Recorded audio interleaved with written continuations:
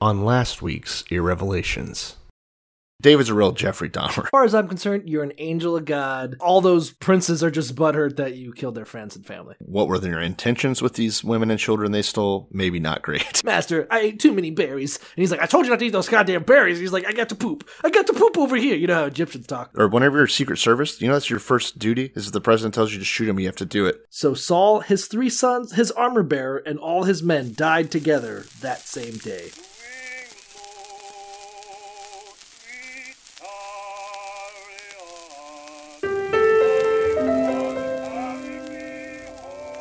Before we turn to the word, I would like to say this. I can't be a big blessing to people if I'm poor and broke and depressed and I don't feel good about myself. Blessed are they which are persecuted for righteousness' sake. I believe in a literal, burning Bible hell just as strongly as I believe in a beautiful heaven. No. Not God bless America.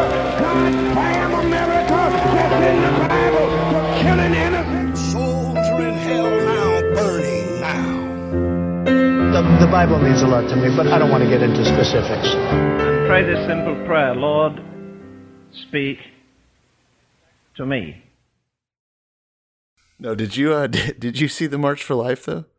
No, I don't even know what March for Life is. I saw some Catholics talking about it, so I assume it's something stupid. But other than that, no, I don't know what it is. March for Life is the one day a year that everyone who shops at Walmart goes on a walk together. And it's to make sure that people they hate have to have children that they'll also hate. It's a good cause. It's a great cause. It's the Bible. Yeah, for sure.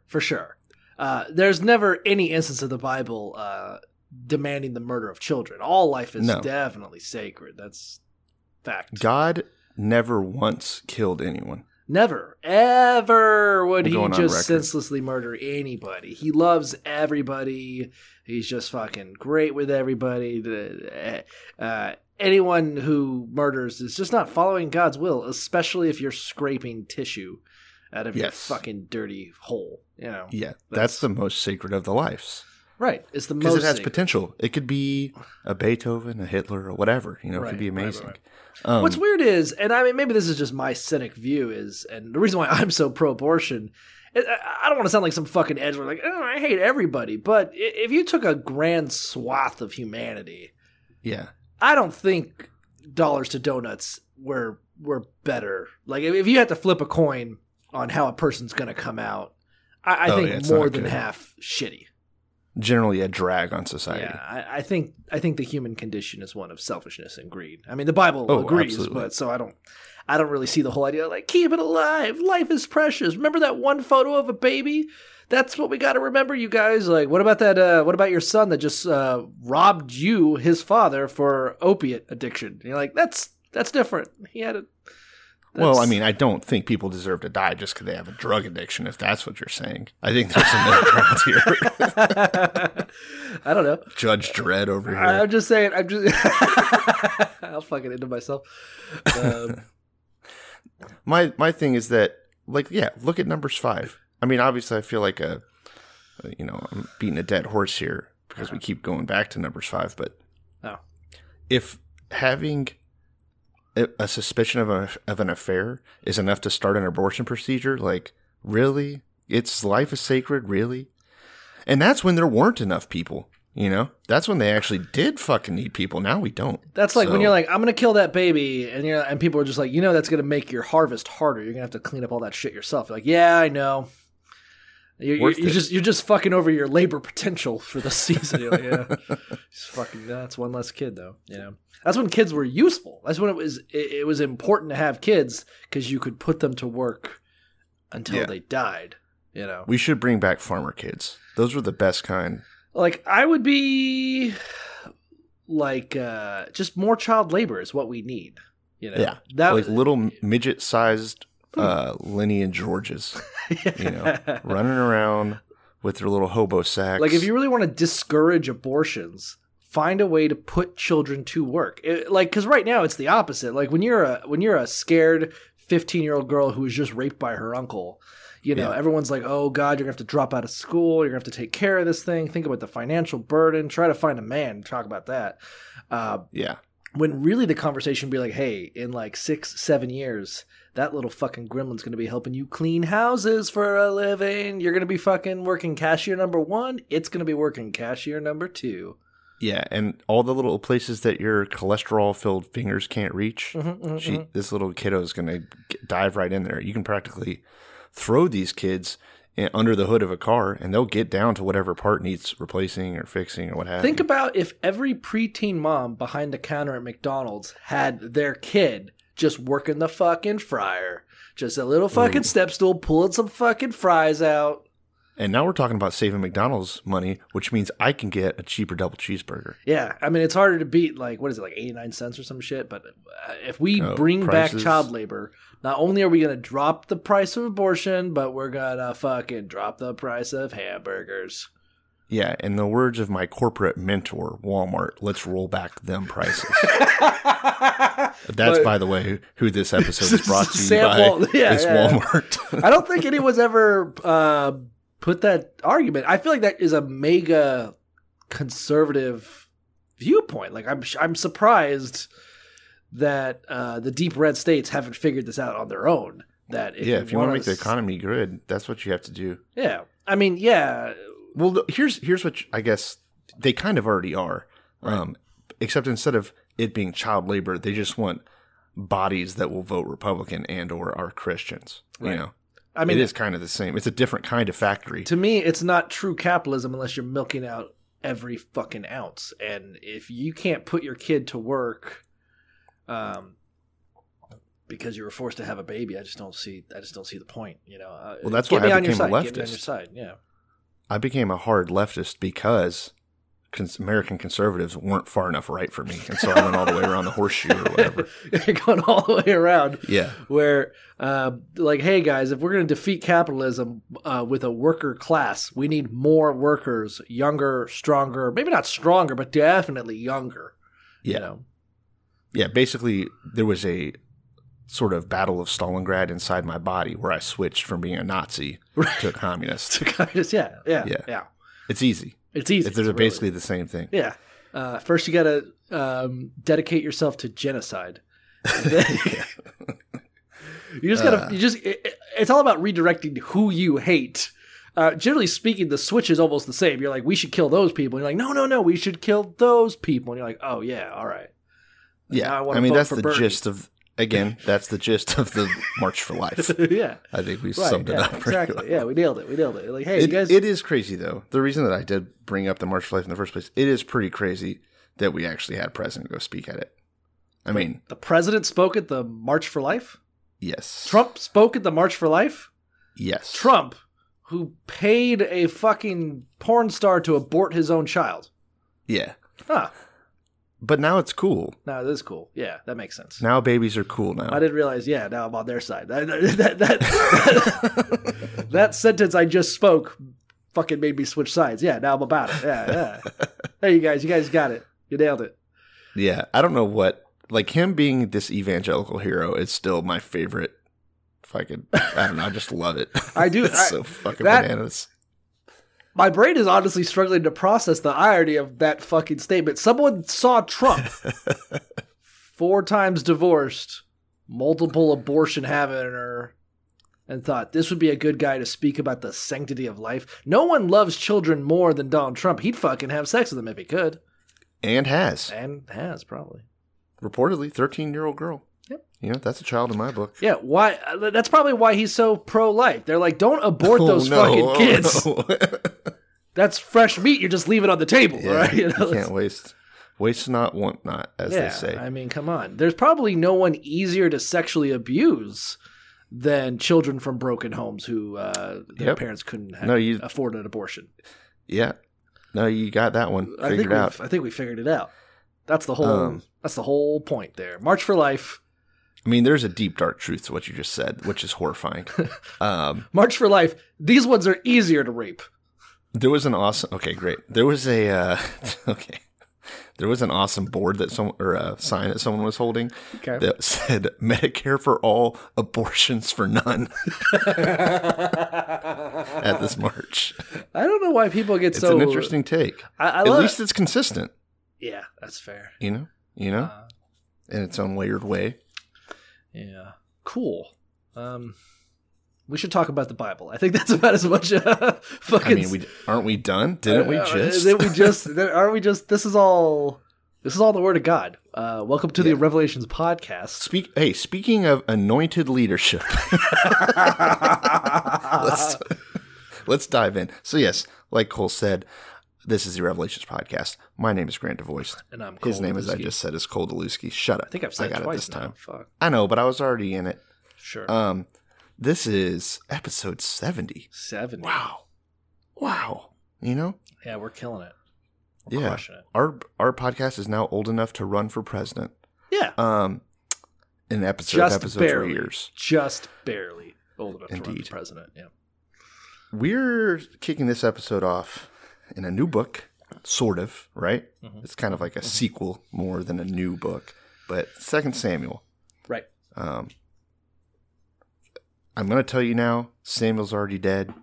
So if you were here hoping for some sort of a resurrection situation, since it's called 2 Samuel, like Terminator, you know, how he came back, it's not going to happen. I like, I'm reading my Bible here, and it basically is like, as is in the case of 1 Samuel, the author of 2 Samuel is not named, although tradition assigns the authorship to Samuel. So... The fuck are you talking about? Like, decades after he died. It's such a blatant fucking double thing. Be like, yes, I mean, traditionally we think Samuel wrote this. Samuel wrote about his own death, and then years and years and years into the future beyond that, be like, yeah. Traditionally, I like that Samuel wrote that. We have 2,000 years of the Christian church, and they're still trying to ram the fucking round peg into the square hole. To me, it's a very great analogy for Christianity in general. Be like, yes, we agree that none of it makes sense, but we also believe it fervently. Like, we know that there's no fucking way that Samuel wrote the fucking book years after his death, but also we believe that Samuel wrote this book. Like, yeah, all right, you got it. Yeah, it's tradition. No fucking reason to question that. It's how things are done around here, all right? Nice. And I think we're going to be in for a lot of fun. Oh, yeah. This is going to be pretty wild. Right. We are continuing largely the story of David. I think when we ended the last book, 1 Samuel, there was, in my mind, it was like, okay, Saul's dead, his kids are dead. Yep. I think we're pretty much done with Saul, don't you think? Like, that guy's not gonna. Yeah, that's pretty much done. There's just no leader in Israel. It's probably just over, and David can just waltz on in and do whatever the fuck he wants. But, should be no problem. Should be no problem. But I think we might find that that's not the case. Coups are never as easy as you want them to be. Let me tell you from firsthand experience. They are never easy as you want it to be. You want it to just be a smooth transition, but there's all these people with their fake fucking news. It just gets tiring. Oh, great. Okay. So let's break it off. So what happened? The end of 1 Samuel, the last thing that we had, the closing scene, was basically Saul falling on his own sword to die. It did cover a little bit about what happened to his body afterwards, but that's the important action, right? Saul was hopeless. The Philistines were overtaking the Israelites. He knew there was no way out. He told his armor bearer to kill him. The armor bearer was too much of a chicken. Mm-hmm. So Saul fell on his own sword and died. The armor bearer saw him die, and once he confirmed Saul was dead, killed himself. So that just happened. And yeah, there's a few specific details that I kind of want to highlight because they're going to be a factor here, I think, for as the forensic case I think we're about to lay out. Yeah, just don't spoil it. Go easy. Well, one, Saul committed suicide and was found by the Philistines, and they stripped his body naked and then dragged him to a wall, and and then he was rescued by other people. Oh shit, dude! I just realized how the fuck. We'll get to it. Let's get to it. We just remember that just blew my mind though. That the armor bearer killed himself, and that Saul was stripped naked, and his armor was sent to one place, and his body was sent to another. Yes, to be hung on the wall with his sons, Right. as we recall. So that's where we left in 1 Samuel. Now we're starting 2 Samuel, the report of Saul's death. Yes. So, first off, we join David. Now, if you remember, David was last seen killing the shit out of the Amalekites once again. These guys are fucking like- everywhere, despite being genocided a couple of times. Yeah, there needs to be like some sort of a racial roundup that we can use and spray it in the cracks. I was gonna say we're gonna keep encountering the Amalekites and keep genociding them, and they keep coming out. I don't want to knock the Israelites, but they really could use some pointers on how to wipe out a people and how to commit a. I don't know what the word Holocaust is. You got to be methodical. Yeah, good. You got to have like people in charge that know what they're doing, who know how to count the beans. You know what I mean? Maybe the Amalekites are just a herpes that God put on the planet. And like, yeah, you'll have good days, but you're going to have bad days. It's never fully gone. These Amalekites, they're just never away. But yes, David has just finished what they like to call the slaughter of the Amalekites, which was awesome. Yeah. And he stayed in Ziklag 2 days. And on the third days, this guy just runs up from Saul's camp with his clothes all fucked up and dust on his head. And he runs over to David and throws himself on the ground. I want to take a moment because like my Bible has a little concordance here. It says, torn clothes and dust upon the head were common signs of mourning. The torn clothes probably represented a rent heart or unrestrained grief, which we've seen before. Like they're like, "Oh fuck!" and they rip all their clothes off. Yeah. But the exact significance of the dust upon the head is unknown. So they're like, "Yeah, the clothes make sense. I don't know what the fucking dust is about." Yeah, it's the biblical era version of throwing your Xbox controller into the television. For some people, right. For some people, for some particularly angry boys, yes.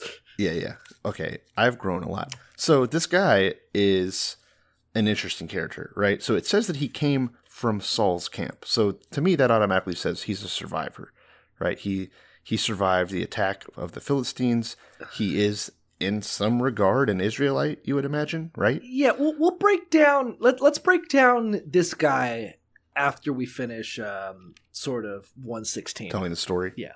After 116, we'll come back and we'll talk. Let's just tell the story. Fair. It'll be like a Encyclopedia Brown novel where we're like, and these are all the clues, and then we'll just kind of break it down afterwards. Okay, that's more fun. So the guy comes up looking all a mess. It's all fucked up. He falls in front of David. David says, "Hey, where are you from?" Should be kind of obvious. Yeah, what's all this? Well, I mean, it's a guy that's it's a guy with torn clothes all covered in dust, and, it could be anybody. Yeah, but it's probably happened all over the place. Has David been listening to the story at all? Like, obviously, he's coming from the war. So the guy lays down in front of David. He's like, listen, the men fled from the battle. So many Israelites died.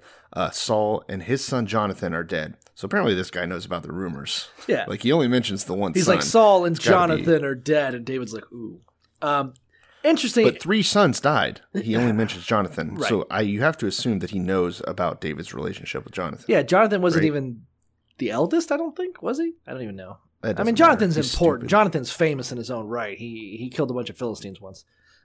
Yeah, that's true, I guess. And anyway, so David questions the young man. He's like, whoa. How do you know this? How do you know that Saul and Jonathan, his son, are dead? And I want to read this verse like almost verbatim. Then the young man told him, as I happened by chance to be on Mount Gilboa, there was Saul leaning on his spear, and indeed the chariots and the horsemen followed hard after him. So, okay, that doesn't make any goddamn sense. He's just like, I just happened to be on the same mountain where Saul was being attacked by a whole fucking army. I just happened to be there, Yeah. It's like when you're like the luck of being like at Walmart when 2 like mothers fight. You're like, oh, how did I get to be? How lucky am I? So the man says that he sees Saul. All the bad guys are coming, and he yells out to Saul. What can I do for you? And Saul asked him, "Who are you?" And the man answered, "I'm an Amalekite," which is perfect. Yes, perfect. Why are you going to tell Saul that? Yeah. The perfect scapegoat scapegoat culture just happens to be within shouting range of this dying king. It's like Hitler's in the bunker. He stabbed himself in the stomach, and then his accountant comes down. He's like, whoa, what's your deal? He's like, yes, it's me, the Jew. And he's like, perfect. That's exactly what I needed at this moment as I'm about to commit Don't do the suicide. voice, though, next time. You don't have to do the voice. So Saul calls out to this guy and says, hey, can you just come over here and kill me? Which is weird, because earlier we had read that he killed himself and the armor bearer witnessed it and then killed himself. Yeah. So already things aren't lining up here. This guy's story is And in suspect. Saul's story, the whole reason why he wanted to kill himself was to take the satisfaction from his enemies and also prevent them from abusing his body while he was alive, torture and rape and all that. Yes. As opposed to letting an Amalekite do it. Again, sworn enemy. Again, we'll get into it. Let's just treat the story with without a grain of fair, salt, fair. just salt free. So Saul says, stand over here, come this way, kill me. I'm in my death throes, but I'm still alive. Just finish it so I don't get captured, basically. So the man says, sure enough, I stood beside him and I killed him because I knew that he had fallen and would not be able to survive. It's a mercy killing, right? It's the right thing to do. We've all the been guy's there. dying. He's in pain. Yeah, I've never done it to a person, but squirrels and stuff. So the guy comes over. He takes the crown off of his head and the band off of his arm. And he says, see, which I've brought here to you, my lord, to David. So somehow this guy has Saul's crown and bracelets, which is really interesting. But it's this guy's evidence that he was there and that he's the guy that killed Saul. Correct. Which he could just be a battlefield scavenger. Who fucking knows, right? Yeah, we'll get to my suspicions of what this story actually means. But yeah, so he's like, yeah, man, so just so you know, Saul was on the battlefield, was all fucked up. He called me his sworn enemy who just happened to be in the same neighborhood at the same place at the same time within earshot. Just happened to be standing around with my sword. And he was like, hey, man, would you do me a follow? Would you fucking kill me right now? And I was like, if that's what you want, bro. Like, is there anything else I can do for you? Do. Yeah, what's your wife up to? Like. Do you have any other at this point, instructions? Yeah, okay, good. Yeah. At this point, David and all of his men start tearing their clothes too, because now they know, in fact, that their air quotes king is dead. And they mourned and wept, not only for Saul, but also for Jonathan, of course. Mm-hmm. And the entire army of the Lord. Yeah, the entire, we will. The entire army of the Lord was weeping because of Saul falling on his sword. And I really like this next bit, because I imagine this guy thinks that he's like, oh yeah, David, I gotta do this favor. I gotta tell you what happened to Saul. And I thought he was. I was like, this is the one good Amalekite, He's like, and bless his little heart, I saw Saul about to be fucking tortured and stabbed and raped to death. And he asked me to do him a solid. I did him a solid. You're welcome. That's fine. I don't need any fucking reward. It was my pleasure, bro. He did the right thing. Yeah. Sometimes people just do that. It's not about countries and what color your skin is. You're just helping a brother out. You see a man in need, you do what has to be done. Yes. So David says to this guy, where are you from? The man says, I wasn't lying. I'm the son of a foreigner. I'm an Amalekite. The people that you love to kill. Yeah. You know those guys that just kidnapped your wife? That's me. I know those guys. Yeah. We went to school together. We're all cousins. Yeah. I feel like all Amalekites are cousins. Probably. Ugh, I don't know why. I just don't like them. So David says to him, okay, so why weren't you afraid to lift your hand to destroy the Lord's anointed? And I really, I get what vibe I get from him when he's giving this speech is like Mac from Always Sunny. Like, just a fucking idiot that's so full of like his little, I'm on God's side thing when he's obviously completely full of shit. I got the vibe of like some guy. I get the vibe that David is suspicious. Well, I guess he's not suspicious. He probably believes him. But I got the vibe of it. The tone I got was like, hey. All right. Remember that story you told me about how Saul died? He's like, yeah. Run that back. I kind of got like a Columbo vibe. He's like, all right, what was that thing you just said? The part where I can see that. Yeah. Where you killed cross-examining God. the witness, so to speak. Go back and tell me that bit. So you just killed the king of Israel, anointed by God? And the guy's like, yeah. And he's like, and what was going through your head at the time? Like, were you like, wow, I really, really, really, really shouldn't do this, and I really, really, really shouldn't tell David? Did that ever cross your fucking mind, So David basically walks out of the room like a mob boss and says to his men, strike him down. Yeah, fucking get rid of that guy. I got the vibe because it says he just called to one of the young men and said, go near and execute him.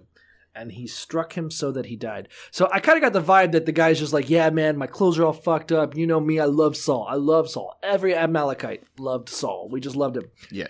And so true. And I hate to tell you, bro, but I had to kill him. And David's like, yeah, word. Can you just wait there real quick? I got something for you. I got something. Just don't move. Don't go anywhere. Would you get Robert to come in here? Robert with the club? Yeah, not Robert. Would you just Club Robert? Could you just wait there 1 second? He's got something for you. So David kills this guy, or has him killed rather, and says to his corpse, I guess, yeah, your blood is on your own head. Your own mouth testified against yourself when you said that I've killed the Lord's anointed. So basically, yeah, even though it was good intentioned, even though you came straight to, the other Lord's anointed to tell him what you did, thinking that you'd done the right thing, no, you're a fucking idiot. Yeah. David is not cool with this. I kind of had the vibe that it was like, that scene from American Psycho where it's Jared Leto and Christian Bale. Where he's at the house. Where he's just like, they're just chilling. He's like, oh, yeah, I love this song. Anyway, bro, yeah, fucking killed the king. Like, how dare you? How dare you? Like, it just seems like such a complete, like, cold-blooded murder, and then him just screaming over his fucking corpse like, yeah, you thought you could do that shit, bro? So let's be real. This has nothing to do with Saul, right? No, I think he's just an angry boy. No, it's Jonathan. Oh, you think it's Jonathan? Well, he didn't say he killed Jonathan. You think he's just working out his anger? But he brought the news, Yeah. So you got to kill David the messenger. That's the first lesson in business. Rule. Yeah. Always kill the messenger. Always kill the messenger. Yep. There, you have an MBA now. I feel like it's like when like you're like, hey guys, you go to the cops and you're like, hey man, I got a confession. All right, so last weekend I was burglarizing this house and lighting fires like I do, and I noticed some child porn in this guy's house. They're like, thank you for this hot tip. Can you just wait there? Like we gotta, like it's just. You're like, I gotta fill this briefcase up with it. Yeah. So I have this briefcase. They're like, thank you. We'll take that. Don't go anywhere.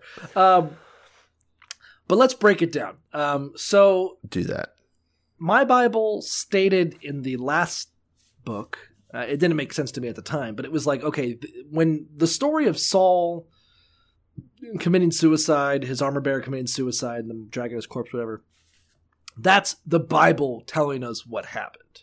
This story is this guy telling us what happened. So it's not, the Bible's trying to say it's not a contradiction. The fact that these two stories are wildly different is because this guy's a lying piece of shit. And his story just sounds kind of fucking bullshit. Yeah, he obviously didn't kill Saul.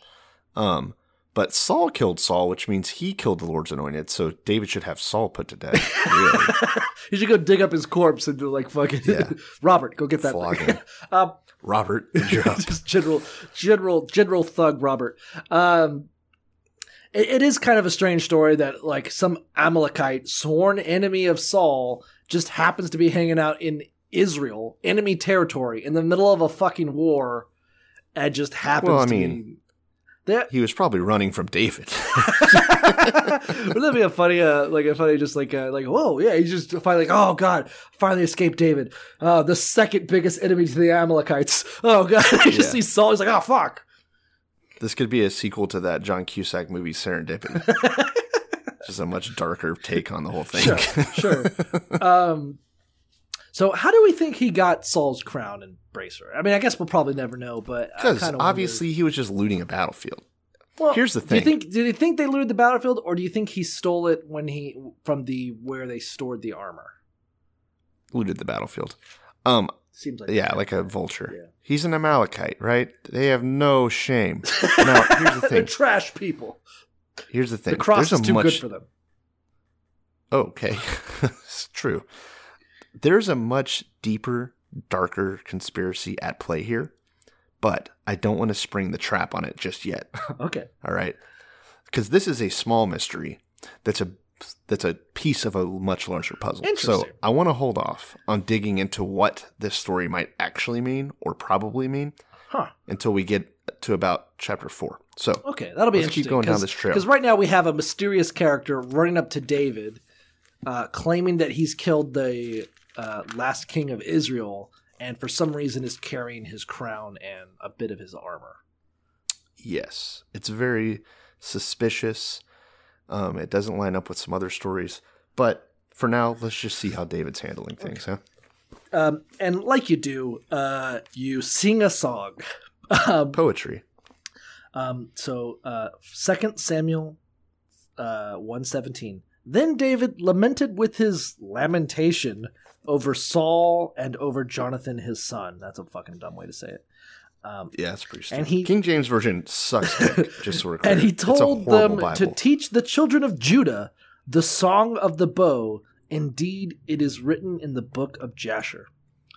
Do you remember the book of Jasher and where we've heard this book before? Yeah, that's come up a couple times. It's like a long lost book kind of. It's a long lost book, and it sounds like it's a book of songs because the last time we heard it, oh yeah, it was like a hymnal. That's right. The last time for Moses. Yeah, the last time we heard about the book of Jasher, Joshua talked about it. It was after the Battle of Jericho, I think. I can't remember which one now. I have the verse here, but it's the one where God stopped the sun, so they could battle like from till the sun went down. But yeah. And that was the Gibeonites or someone. I think so. Yeah. Interesting enough, because we'll go back to Gibeon. But yeah, it was the Battle of Gibeon. Anyway, Joshua's like, yeah, man, the fucking sun stopped. Fucking sing that shit, bitch. Bring up the book of Jasher. That's where we sing that shit. And he sings a song about how God stopped the sun. So, interesting enough, like 500 years later, or whatever the fuck, they're still talking about this long-lost book of songs. This book of songs of things that happened as they happened, you know? Yes, very, very bizarre. And they played this on a bow, and I tried to look that up, and as far as I can tell, they mean a literal like bow and arrow bow. That is pretty fucking metal. It's not a harp, which David was playing earlier. You know, it's the translation of the word they used is hunting bow. So take that for what it is. Yeah. David. So maybe he means a lament of. Maybe he's not saying bow as in that's the instrument, but as in. This song is talking about gazelles and shit, so it's like about hunting. Maybe it's like the song of the bow. Well, it's called the song of the bow. I don't think they said sing the song on the bow. They're just, I mean, it could be the song of like the song of the fucking AK-47. You didn't know what that was about. It's about Africa. Do you want me to sing the whole song? No, but it's a long one. It's almost 10 verses. But I'll sum it up then. I'll Cliff Notes it. Yeah. So basically, first he says, "All right, so a gazelle died," which is a metaphor for Saul. Don't tell anyone, because then the Philistines will be happy, right? Mm-hmm. Don't let those daughters of the uncircumcised rejoice. Yeah, don't let those bitches find out. Yeah. So basically, he's all really sad about Saul dying, yada yada yada. And then he talks about Jonathan. The bow of Jonathan did not turn back. The sword of Saul did not return unsatisfied. Really just singing him up a little too much. Yeah, you know? Yeah. Kind of overdoing. It's interesting that yours calls it gazelle. That might be... I tend to defer to your translation. It's more accurate. Modern, yeah. Mine calls it, the beauty of Israel is slain on your high places. So it sounds like he's like, oh, Saul, the most handsome man, which we've talked about. He's a fucking handsome guy. Even the Bible's like, it's a fucking handsome guy. So. Hot. Oh, Israel, that hot piece of ass is now dead. Like, yeah, you got it. Just to fill in why that's confusing, the word that's used there, the Hebrew word, which is tsebe, means both beauty and gazelle. So there's no fucking way. I mean, did you see the gazelle from... yeah, hot as hell. Yeah, the one... What was that? What was that? Madagascar? I don't know. Yeah. I'll bang them all. Yeah, just anytime you ever see an anthropomorphic gazelle showing... Yeah, it's better than Maid Miriam from the Robin Hood Fox one. Right. So, anyway, we'll do a furry podcast later. So he's singing up way too much, just way too nice. But then he gets to one little line that we're probably both thinking about, right, Cole? Yeah. Well, he's like, oh, Saul and Jonathan, they were swifter than eagles. They were stronger than lions. All the women of Israel, he made you fucking hot as shit. Jonathan was slain in your high places. I am distressed for you. No. I get to say that part. If I don't get to sing it, I at least get to say this part. Okay. I grieve for you, Jonathan, my brother. You were very dear to me. Your love for me was wonderful. More wonderful than that of women. Hell yeah, bro. That's a fucking... Don't shit on fucking David and Saul's love. Or sorry, David and Jonathan's love. Those two gay boys loved each other dearly. Bi. I think they were bi. Yeah, at least David was. Bi. I mean, David's definitely bi. We'll get to that. Jonathan's definitely gay. Dead, unmarried. That guy... No kids. Full gay. On. Probably a bottom. Yeah, well, yep. Mine says, your love to me was wonderful, surpassing the love of women. So yeah, basically the same shit, but I just like... That can't be translated in any There's no other way. There's no other way to look at it. He's just like, yes. Bible scholars, add us on Twitter if there's another way to translate that. Yes, the love of Jonathan, no woman could love like that. Suspiciously, my concordance does not remark on this. Yeah, so does mine. Mine just skips right over it. I wonder what that's about. Damn. So yeah, he wraps it up. How the mighty have fallen, the weapons of war have perished. Oh, we'll miss Saul and Jonathan. Now can I be king, please? That's chapter 1. It's his turn. Yeah, it is. Good just one. Like he's the Joe Biden of our times. Really? I mean, Lord's anointed. Yep. He was fine being second banana. Now it's his turn. Now it's his turn indeed. David anointed king over Judah. That's the title of chapter 2 for me. Spoiler alert. Yeah, but you'll notice that it's not over Israel. I would call this David King of the Judes. Nice. Yeah. So let's go down the line a little bit.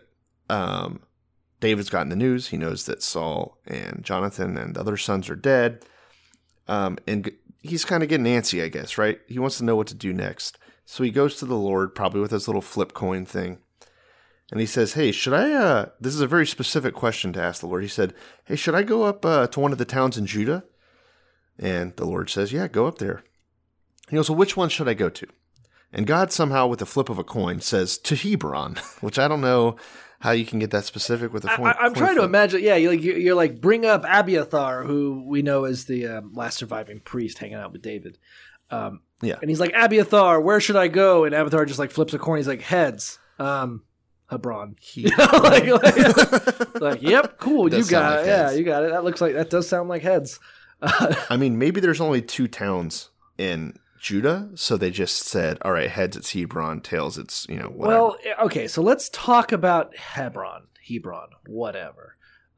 It's been brought up. We've talked about Hebron a lot. It came up a lot in Joshua and in Judges. Hebron was the city that was specially given to Caleb. So when they took it, they were like, okay, Hebron is in the land of Judah, but specifically the city belongs to Caleb. So It's kind of like the head of Judah. Yes. And it also goes all the way back to Abraham and Sarah were there at one point. So we're talking, it's got clout, it's got a history to it. Oh, hold on, let me look something up. That's all the way back in Genesis. It just gets mentioned like as places that they're passing through or camping out at. It's not really a big deal. Actually, yeah, that's also where Abraham buried Sarah. It'd be like if like a young Robert E. Lee was like, where should I go? And they're like, Richmond, Virginia. This is going to work out great. Okay. It's going to be fantastic. It's going to be fantastic. Nothing bad's going to happen there. Some deep Confederacy cuts for the so anyway, audience today. So David and all his people, they were like, yep, let's fucking go to Hebron. And they go to Hebron. There's really nothing more to it. And this is a good chance for us, because the Bible does, a good chance for us to fall back and look at David's family situation, right? So he has 2 wives, Ahinoam of Jezreel and Abigail, who is the widow of Nabal of Carmel. So remember that guy Nabal that like wouldn't let the people eat? Who can forget? Yeah. So he also takes his men with him, who all had their own families, and they settle in Hebron. So these are the guys that would have been living in Ziklag, basically. So all the women and old people and children that got captured by the Amalekites, boom, now they're back in safe territory in Judah, in Hebron. I wonder if we're ever going to revisit the Philistines, because the last time we heard, the Philistines destroyed Israel, and they were like, oh yeah, David's my favorite boy, love that David, and all the princes were like, I don't know, David seems like a fucking traitor, and they're like, nah, not David. And now David is basically defected back to Israel at the drop of a hat. So yeah, he's definitely not the most loyal character. Definitely out for number one. Oh, for sure. So once he and all his people set up there in Hebron, the men of Judah, who is like the kind of the overseers of this area, all came to Hebron, and they anointed David king over their entire tribe. So not over all of Israel, but over this 1/12, the tribe of Judah. It's like a small state that's like seceded from the nation. You know what I mean? Yes. Well, yeah. Okay. The Robert E. Lee thing marches on. Great. We'll be doing the fucking Dixie battle hymn by the end of this goddamn thing. So what happens next? As his first act, he sends messengers to the men of Jabesh Gilead and be like, hey man, I heard that you guys are the ones that buried Saul. Fucking love you guys. Much love. No reason we should keep fighting. Love you guys. Love Saul. Love you. Love Saul. Love you. Yeah. Basically, he says, I'm going to show you guys favor because of what you did. You're very strong. You're very brave. Yes, your master's dead. And yes, just as a side note, the people of Judah have anointed me king. Don't be mad. Hey guys, I heard you were great. You're great. Love you guys. That's fantastic. Also, I created a fucking kingdom state and have seceded from Israel and taken all the best land and best people with me. I hope I just, again, kisses. Yes. Then kisses. He bumped his chest twice with his fist and made a peace. Yeah, we're cool. So things get kind of funny here. We go and look at what's happening in the rest of Israel. So if you remember, there's a character named Abner, who's basically Saul's greatest general, right? He's in charge of the army. He's also Saul's uncle. Yes. Abner goes and gets one of Saul's sons, Ishbosheth. Who Ishbosheth? we've never mentioned before. Nope. This is the first time you've heard his name. Obviously, we had all kind of assumed that every son died. So whenever it said all three of his sons died, it meant all three of them except for this one. Yeah. Apparently, when we get, I think it's going to be explained later, because I was like searching for his name because I was like, Ishbosheth. I've never heard of this fucking guy before. So like I pulled up the Bible online, which don't do that. Again, we have this podcast. But but I was like searching for Ishbosheth. Like, where the fuck does that first? And this is the first mention. It just sounds like Abner's like, and yes, I have now appointed Saul's son Ishbosheth. You guys all remember Ishbosheth. Everyone's like scratching their heads like, no, I never heard this fucking dude before. I thought all his sons died on the battlefield. Like, well, they did. But also we have this son who is now a pretender to the crown, I would say. Who is now the fucking king of all of Israel. Side note on Saul's family. So his sons are named, let's get this straight, Ishbosheth, Abinadab, Malchi-Shua, and Jonathan. It's weird that only one of those names made it into, modern times. It's cool that Jonathan and Ishbosheth. It's like Mohammed and Osama and Carl. They're two.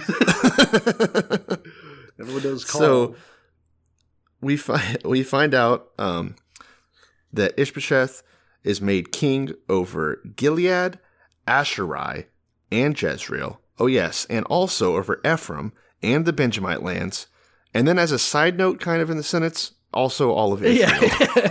Yes, I'm in charge of the Wendy's, the fucking that park over there, and also all of America. In case you were wondering, they really did backwards tell the story. Okay, great. I don't know why.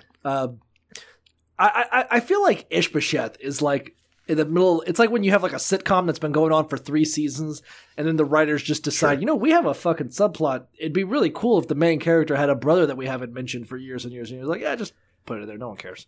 No one's paying attention. Yeah, just give him another son that we haven't mentioned until now. Much like the Amalekites seemingly having an endless supply of people to kill. Saul has sons just coming out of his fucking ass. Right. So, Ishbosheth, we know now, is 40 years old when he becomes king. And all of Israel followed him except for Judah, which followed David. So we have kind of a little split thing here. It's getting interesting. I kind of want to read my concordance. Oh, no. Abner's attempt to enthrone Ishbosheth, the only surviving son of Saul as king, was an exercise in futility. Ishbosheth obviously had little leadership ability, and Abner must have taken nearly 5 years to finally place Ishbosheth on the throne, for his reign was only about 2 years, which we're about to get to, whereas David's was about 7.5.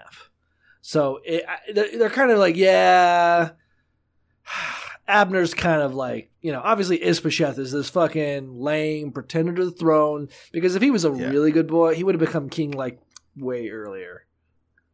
Indeed.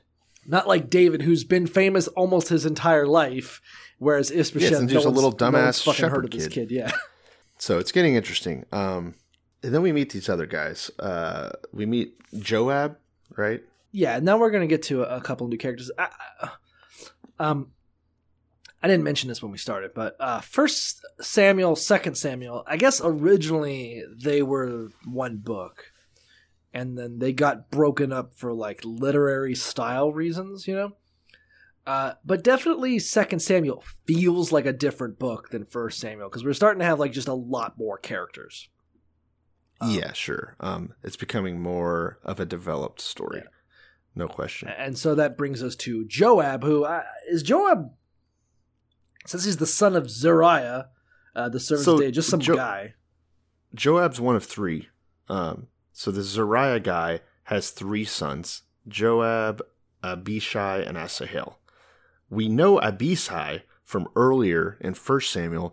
Remember when David went down to the camp where Saul was sleeping and could have killed him but didn't? Oh, yeah.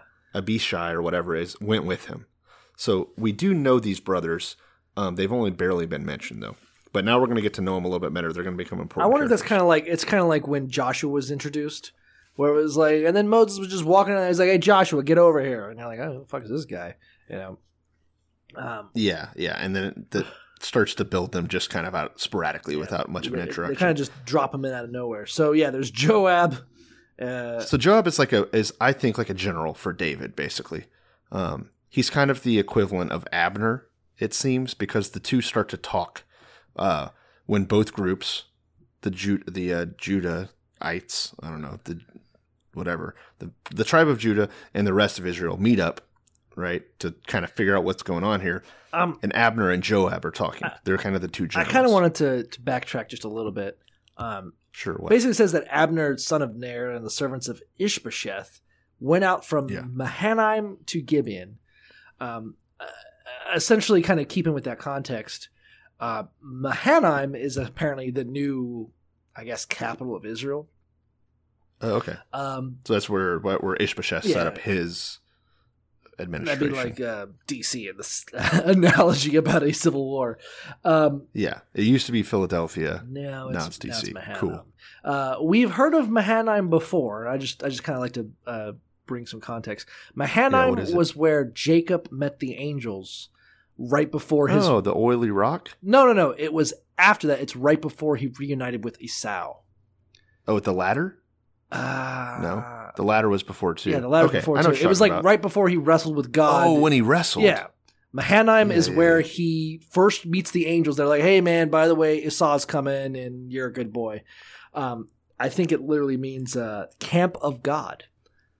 So It's kind of an interesting, like, if you were going to make the capital somewhere, Mahanaim has been mentioned before. It's where Jacob was like, "Hey, this is God's house." So, okay, I mean, there's like 8 fucking cities that are like, "Hey, this is where God lives." So, who fucking knows? They always kind of pop up as that. Yeah, but Mahanaim. Yeah. So Abner and Joab are facing off basically on opposite sides of this pool. And Abner says, because Abner's the smart one, clearly says, "Hey, let's get some of our young men on both sides to go up and fight to the death for our amusement." Yeah, it basically says, let the young men now arise and compete before us. And Joab said, "Let them arise." So the idea I think here is kind of like Goliath, right? It's like, let's let our champions fight for us, and then we don't have to have a big battle, right? We're all Israelites. Yeah, let's do this the easy way. Let's just have a 12v12 team deathmatch, and winner takes all, you know? And this is fucking hilarious. So here's how this team deathmatch goes. 12 guys line up from each side. Benjamites on one side, David's folks on the other side. It says each man grabbed his opponent by the head. So, right, picture everyone's left arm goes out. They're all grabbing each other's heads, but, locked together, and then stabbed with their other arm into the side. And all 24 dudes drop dead. Yeah, I don't quite understand what the fucking plan was. They just instantly all stab each other to death. I would like it if they're like I just like Abner and Joab, like, let's let our men compete, and like, yes, a grand competition, and then each one of them just stabs each other in the heart, and you're like, yes, we've learned. They're all dead. We've learned a lot from this competition. Everyone's dead. Great game. I'd rather watch a game of cricket. Like, what the fuck? I mean, I would too. I don't want to watch 24 dudes kill themselves. It's on the internet, I'm sure, but I'm not going to find it. I'll find it for you. So they named this place Helkath Hazarim, which of course means Field of Daggers. It'd be like, let's have a competition. Like, what's that? We're playing Russian roulette with a semi-automatic handgun. Like, all right. You guys have some fucking weird games. Well, apparently after this, they didn't get to have a trial by champions because everyone died. So boom, battle kicks off. It says it was a very fierce battle. But at the end of the day, Abner and the Israelites were defeated by David's men. I kind of really wonder what the fuck they thought was going to happen. I wonder if it's a competition where you're just like, okay, how does this game work? Okay, each of you grab each other by the head. No, I think... And then you stab each other in the stomach, and then whoever dies the least wins. No, I think that it was supposed to just be a regular skirmish, but they're all just idiots. Like it would just all the stars aligned, and they all did the mirror image attacks on each other. I was thinking it was like when Bender fought Flexo. You know, they're like, oh, we're fighting Israelites. We're the same. Yeah, well, they are definitely the same, and it is sad, and it was 24 people that died for no reason, because the battle still kicks off right afterwards. I guess they probably would have died anyway, huh? Like, it's a tie. Let's finish. It's time for the tiebreaker, where we have just a normal battle. Is everyone else dying. So, let's go back to Joab and his brothers, the sons of Zeruiah. As the fight's going on, Abner starts to get away, because he sees that he's losing to David's men. So he's running, but is being chased by a man named Asahel. Asahel is, I'm guessing, Joab and Abishai's little brother. It doesn't technically say that, but he's very fleet of foot, it says, and he starts running after Abner, the enemy general, right? Mm-hmm. You want to get some of that battlefield glory. Well, Asahel is the fastest of them, is basically what it states. So as Abner flees, obviously Asahel's feet. Yeah, obviously Asahel's going to get a little bit ahead of his brothers, so that even though there's the three of them chasing Abner, essentially we're setting up for a unique conflict between Abner and Asahel, because Asahel just catches 1v1 me. Yeah. Correct. So Abner is like yelling behind him. I guess he knows them because they all are Israelites. Abner yells back, "Hey, is that you, Asahel? I know you're fast. Is that you?" And he goes, "Yeah, it is. It is. Hey, it is. I'm the guy." So Abner says, "Look, just turn right or left. Go somewhere else. There's no reason I gotta fucking kill your ass, right? Let's not make that. It seems kind of goofy because it's basically Abner fleeing for his life, and Asahel's chasing after him, and they're just having this leisurely conversation. Hey, Asahel, is that you? He's like, yeah, it's me. I'm coming with this knife in my hand. I'm gonna fucking finish you off. He's like, yeah, hey, you notice how there's all this armor from all these dead guys? And Asah's like, yeah. And he's like, why don't you just pick that up, man? You could use it. You look good in that, bro. And he's like, you almost tricked me. I'm gonna fucking stab you, Abner. You and your tricks. He has like devilish levels of temptation going on here. Abner's a sly one. Oh. So Abner tells him, look, all right, the temptation doesn't work. Just quit chasing me so I don't have to kill you, because I fucking will, right? He's an old man, clearly. It's Saul's uncle. Yeah. So the dude's got to be pushing 80. I like my verse is really funny. This is 2:22. So Abner again said to Asahel, turn aside from following me. Why should you make me kill you? How then could I face your brother Joab? Like, it's such a fucking mad flex from this, gotta be in his 60s, being chased by the fastest man in the fucking battle. And just be like, hey man, seriously, think this through. If I have to kill you, it's gonna make things awkward with your brother. Like, dude, he's not in his 60s. Think about it. Ishobeth is 40. He's got to be. And he's this Abner. is... Oh, shit. He's two generations he's the grandfather older. age. Yeah. Oh. Yeah, so he's got to be like 80 Abner's at a least. fucking badass. I mean, we'll get to how badass he is. Like, this is to get fucking metal. Asahel is also kind of a badass and refuses to run away. So Abner just uses the butt of his spear and pokes it into Asahel's stomach. Not the pokey end, right? The baseball shaft shaft. end. Yeah. Yeah. And it goes out his back. Yeah. He's like, I fucking warned you, youngin', and just fucking... With the blunt end of his spear, stabs completely through Asahel, completely impales him with a fucking stick. Damn, homie. Yeah. You're 80 years old, you're outrunning the fastest dude on earth, apparently, and then you just stab him in the stomach with a stick and cut him in half, basically. So Asahel, not listening to his elders, these youngins, they don't listen, died on the spot. And everyone stopped to kind of tend to him, but it was too late because he was already dead. Idiot. But Joab and Abishai, right, his two brothers, I'm assuming his older brothers, as the sun is setting, they go after Abner nonstop. Eventually they come to this hill, and then there's a bunch of Benjamite men catch up with Abner that are obviously on Abner's side and kind of protect him. They make a little protective circle. Yeah, so now Abner has the high ground and has a bunch of, like, a whole fucking team with him. And it's just Joab and his brother Abishai. Yeah. And Abner yells out to Joab. He sees him chasing, and he's like, look, does the sword have to keep on devouring forever? Do we have to keep fighting? We're both Israelites.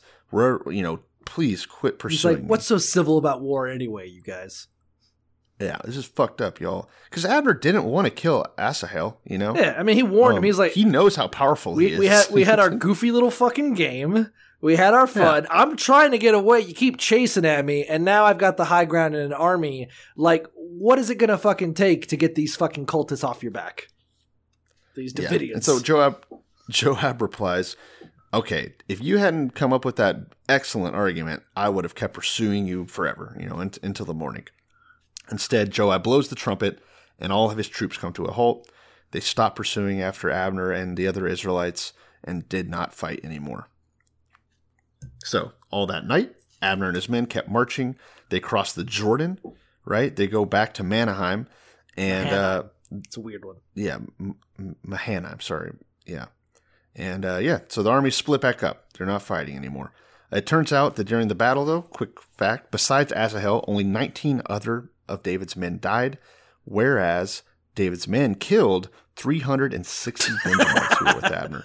So I'm surprised shit. There's so many fucking Benjamites, considering they can only populate through kidnapping. But I guess they have had a king. I wonder if that rule's still in place now that Saul used to be king.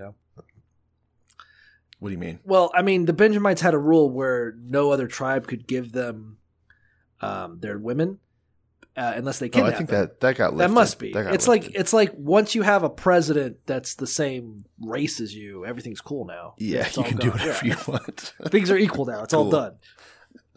Yeah, so they're fine now. I mean, obviously they can have. I mean, Saul was taking wives and having babies and stuff, but he could have stole them. Who knows? I guess. Know. Probably easy to steal. It was probably just that one. Yeah. I think it was that one generation of Benjamites wasn't allowed. I mean, they said for all time, so I don't fucking know. Well, obviously that didn't hold. So anyways, yeah, everyone's back at their own camps. The Israelites took quite a blow from David and the tribe of Judah. Asahel goes and is buried, or Asahel is buried in his father's tomb by the two brothers. In Bethlehem. And Joab marches back to Hebron to join David. So there was a fight. Things went on for the side of David, but were inconclusive for the most part. And that is where chapter 2 ends. And I think we've probably read enough Bible. We'll get. I think next episode is going to be a more complete story if we stop here. But. Yeah, we're going to have a much longer episode next probably. And it would have been, I think, bad to break up chapter 3 from the rest of it. So we'll leave off there. A brief recap, because sometimes I wonder if people understand what the fuck we're talking about sometimes, because I feel like in my mind it feels rambling, but essentially it can. Yeah. David has returned to Israel and has set up shop in his own little city-state that he owns and is now rebelling against the government. Yes, and to keep the names in check, there's like Abner and Ishmael. Ishbosheth.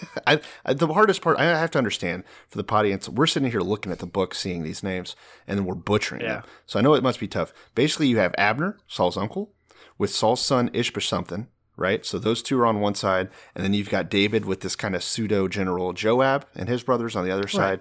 They're clashing. It's like it's like a young General E. Lee as David and an old fucking goofy-shaped fucking Abraham Lincoln as Ishbosheth. And that's I was thinking like Ulysses S. Grant, but whatever. Nah.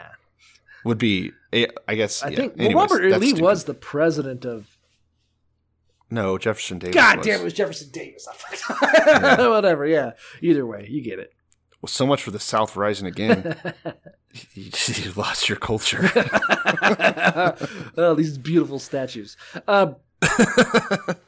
They just took down. This is a rant, but they not a rant, but a tangent. There was one Civil War statue at Lake Eola here in Orlando, where I live, and they were like, "Let's take that down." And I don't think anyone complained. Everyone was like, "Yeah, that sucks." I just come here to fuck around with swans. I don't even see that shit. No, you should build a way cooler statue. Yeah. Let's find a different statue for hobos to pee on. Yeah, like Abner, maybe. Yeah. Someone cool like that. Yeah. One of these Abner's awesome Bible fucking guys. badass. I mean, goddamn. Yeah. Ooh, do you want to be a sick statue? Mm-hmm. Abner holding his spear up, staff end sticking out, right? Spear tip back towards him, and like a dude impaled on it, him holding him up. Just impaled with the blunt end. That takes some fucking force. Yeah. Imagine impaling somebody with like a large sort of it would look like a hole puncher thing. hole, I bet. Yeah, that's what I was thinking of. Yeah. I bet you he probably spied on Jonathan and David a few times and got some ideas. How to impale just puncture a dude. He's like, blunt force penetration. I think I can do this. Yeah. He just fucking jams it into Asahel and be like, "You like that, don't you? Don't you? You like to feel me deep inside you bald motherfucker." Why are you crying? Why are you crying? It doesn't hurt so bad. Stop it. Yeah. Anyways, this is a sad story because Asahel was cool and fast. Yeah, cool and fast. And now he's dead. Yeah. He was probably so goddamn popular. Probably was. Yeah. Fast, yeah, sleek, Asahel. Probably has his pick of any of the young girls in his cult. Yep, because he wasn't a Benjamite, so catching them wasn't a problem. But yeah, no, I mean definitely if you're that fast, try me, bitch. He's basically the inspiration for the Clint Eastwood movie The Quick and the Dead. Okay, I was thinking. Anyways, I was thinking of a quicker turnaround for Silence of the Lambs guy. He's just like, he doesn't resort to trickery. He just catches them and throws them as well. It's a good idea. If you can get. Is that it? You got anything else? The Bible. Welcome to 2 Samuel. Yeah. I'll say that. Welcome to 2 Samuel. We're here. It's gonna get fucking metal, I think.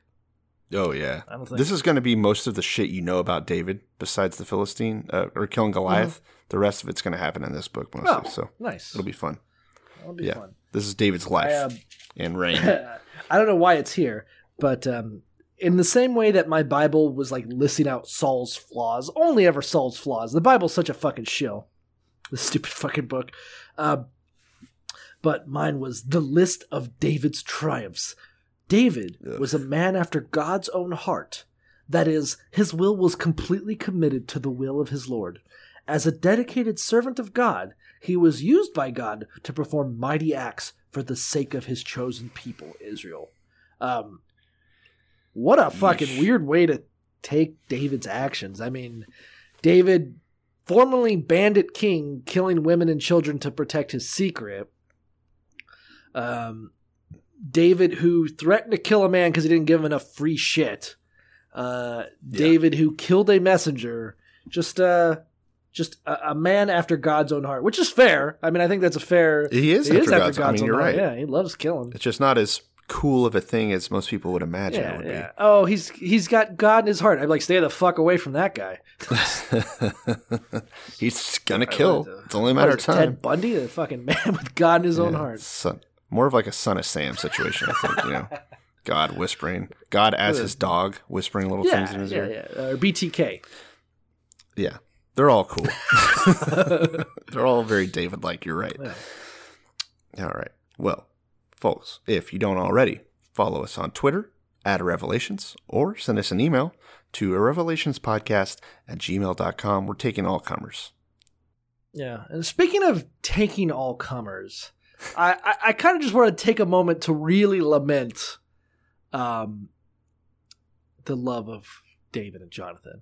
I know we've goofed on it, but yeah, I wish someone write a song like that about me. Yeah, I wish someone would write a fucking song like, "Oh, no man could love as good as he did." Oh yeah, my fucking. I wonder when David says that his love far surpassed the love of women. What do you think that means?